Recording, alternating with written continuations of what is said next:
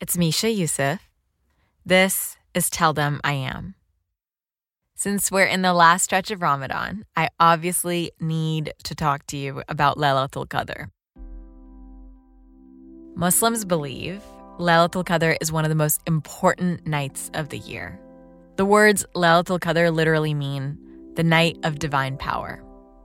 You can also think of it as the fated night or the night of the decree, like when the laws of the universe make themselves clear. But there's a lot of mystery surrounding what Laylatul Qadr actually is. The surah that mentions it is really short, so I'm just going to read it. We have revealed this during the night of power. What will convey to you what the fated night is? The fated night is better than 1,000 months. The angels and the Spirit descend therein by permission of their God on every matter. It is peace. This till the rise of dawn. I think Laylatul Qadr is a metaphorical night of the soul or of civilization.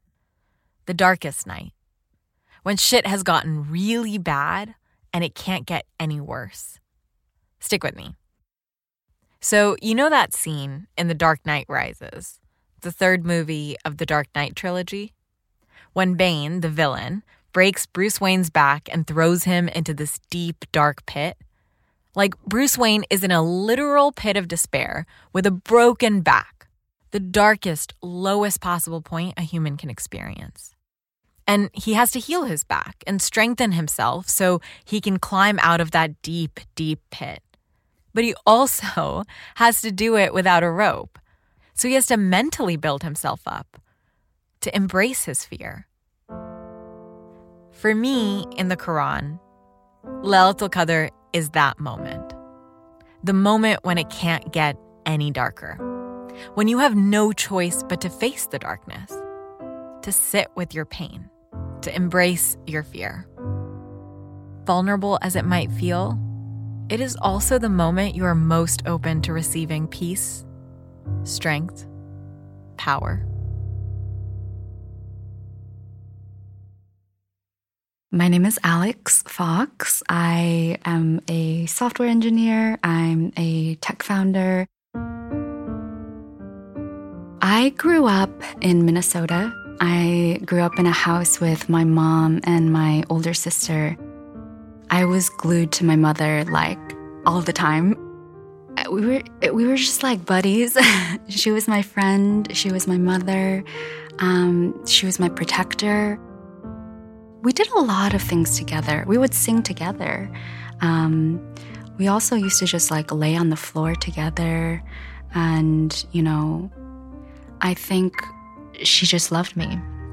It was a given thing. It was so real, without qualifications, without question.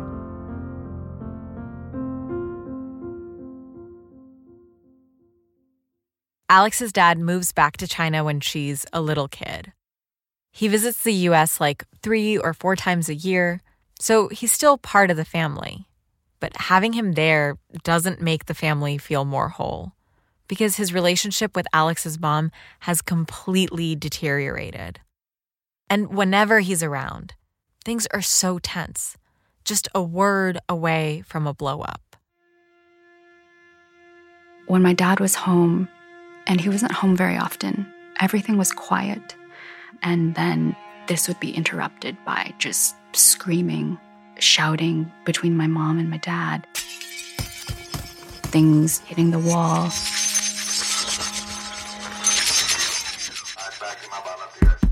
Knocking on the door from neighbors calling the police. And that's oftentimes how things would finally quiet down. I was very afraid of my father growing up. He was a very angry person, and I didn't know, what would set him off. And, he was the reason why we were unhappy. At one point, I was in middle school. They had a really big fight. My dad came up to our room. My sister and I, he came up to our room. He said, I can't be part of this family anymore. At the time, Alex is about 10 and her sister is 14.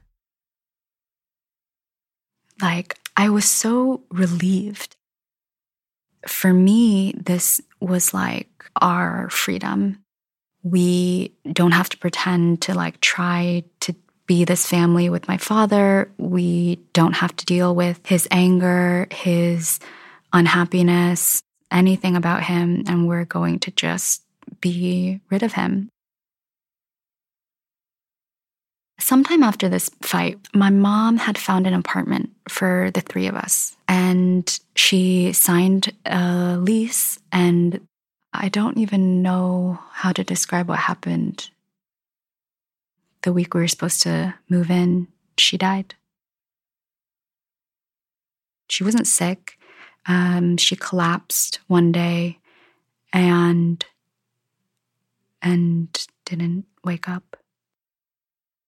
She had a brain aneurysm. They're all devastated. But Alex's dad snaps into action. He happened to be visiting at the time, so he finds an apartment in the city for his daughters. It's on the 12th floor of this big concrete building. And he gets them settled. Alex is 12 and her sister is 16. He stayed with us for a little bit, and then he had to go back to China. So he leaves them, a 12-year-old and a 16-year-old, all by themselves. And it goes exactly as you'd expect. We fought all the time. She really resented being in a position of being asked to be responsible for me, and I think we were just both angry and sad and also lost. But when I was 14, my sister left for college. And then Alex is really alone. Her dad pays rent and sends her some money for food, but she's responsible for everything. Cleaning, studying, getting herself to school, feeding herself when money runs low. During that period of time, I was really scared. I remember there was always a hum in the hallway from the lighting, and the light above my door was always flickering. You know, when I would get home from school, I would kind of run down the hall to my unit and open the door, close the door quickly, turn on all the lights, and turn on the TV. Busy 5-game slate last. And just watch TV until I couldn't keep my eyes open anymore.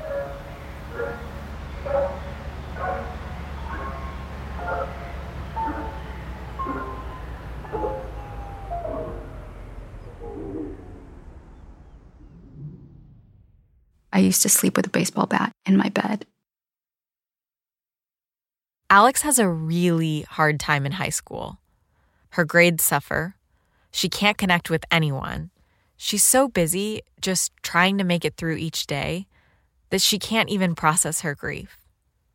It seems like her dad and her sister move on from the death of her mom.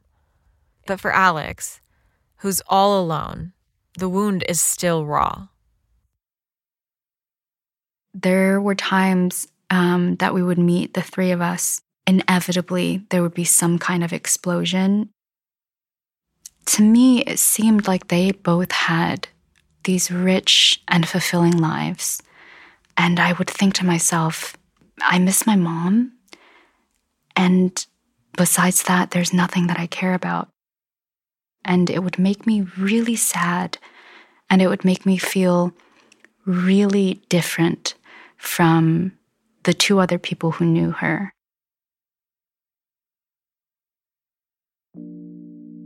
15 years go by, and Alex is still grieving, to the point that one night last year, the sadness just seems unbearable. I felt very alone. I wanted a parent. So she calls the only one she has left. I called my dad. It was 3 a.m. and I was crying. I was sobbing. Baba, what is wrong with me? I'm so sad. I'm so sad. I keep thinking my life is going, like things will get easier, but it doesn't get easier. I'm so sad. I'm in so much pain. He said, okay, I want to tell you a story. And he starts to tell me the story about growing up as a boy in Liaoning. When he was a little kid, the Cultural Revolution was happening. And his family lived next to this couple with 4 boys. The youngest of the boys was about a decade older than Alex's dad. So one day, a communist group shows up outside the neighbor's home. They barge into the neighbor's house, grab the dad, and shoot him. And then they leave. The mom and the sons are shocked. They're devastated for a long time. But then a few months go by, and they start trying to piece their lives back together. But no matter how much time passes, the youngest son struggles. It's like the grief becomes a part of him. And he never bounces back. He becomes unpredictable. He randomly disappears for weeks. He can't really talk to people. A lot of people in Liaoning start to get scared of him. But not Alex's dad. The younger brother always, played with my dad. My dad was just a kid, and he would take my dad to the river and to set some traps for fish, take him around town. And he told me, I loved him. I loved this brother. He was like a parent to me. Alex's dad and the neighbor's youngest son keep hanging out. But Alex's grandma isn't okay with it.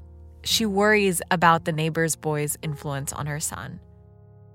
So she started hiding my dad, in neighbors' houses when the boy would come around. And my dad told me the last time he saw the brother, it was through a window at a neighbor's house, and wasn't able to say anything to him. Alex's grandparents, her dad's family, eventually move. A decade goes by, and a letter arrives. It's from their old neighbors, one of the older sons. And he tells them the youngest had laid himself down across the tracks of an oncoming train.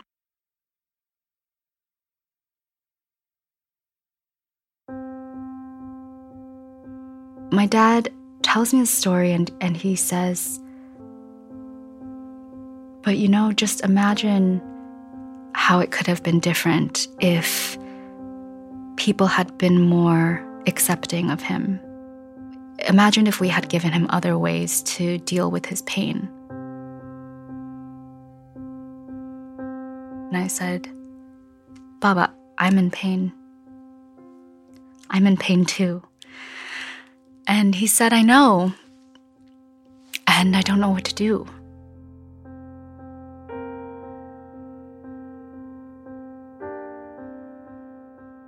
I think the reason he told me this story was because he wanted to show me that he understood that I was experiencing something that he could not describe, and that he was not familiar with, but he could recognize and wanted it to be okay. It was unexpected and tender, and I felt like my father loves me.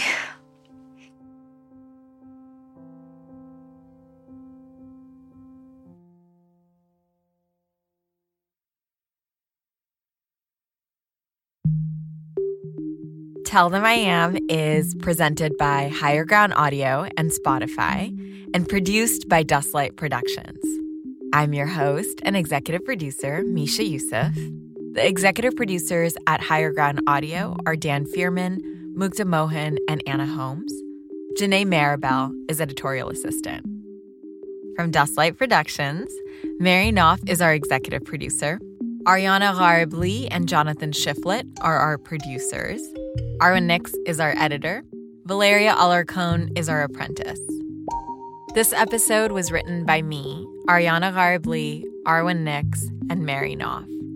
It was sound designed by Ariana Gharibli. Valentina Rivera is our engineer. David Leinert is our composer and made our gorgeous original music. Emin Ahmed is our illustrator and the creator of our episodic art. Elizabeth Goodspeed made our amazing series tile art. Special thanks to Rachel Garcia, our development and operations coordinator. From Spotify, executive producers are Daniel Eck, Dawn Ostroff, and Courtney Holt. This podcast was originally a production of LAist Studios.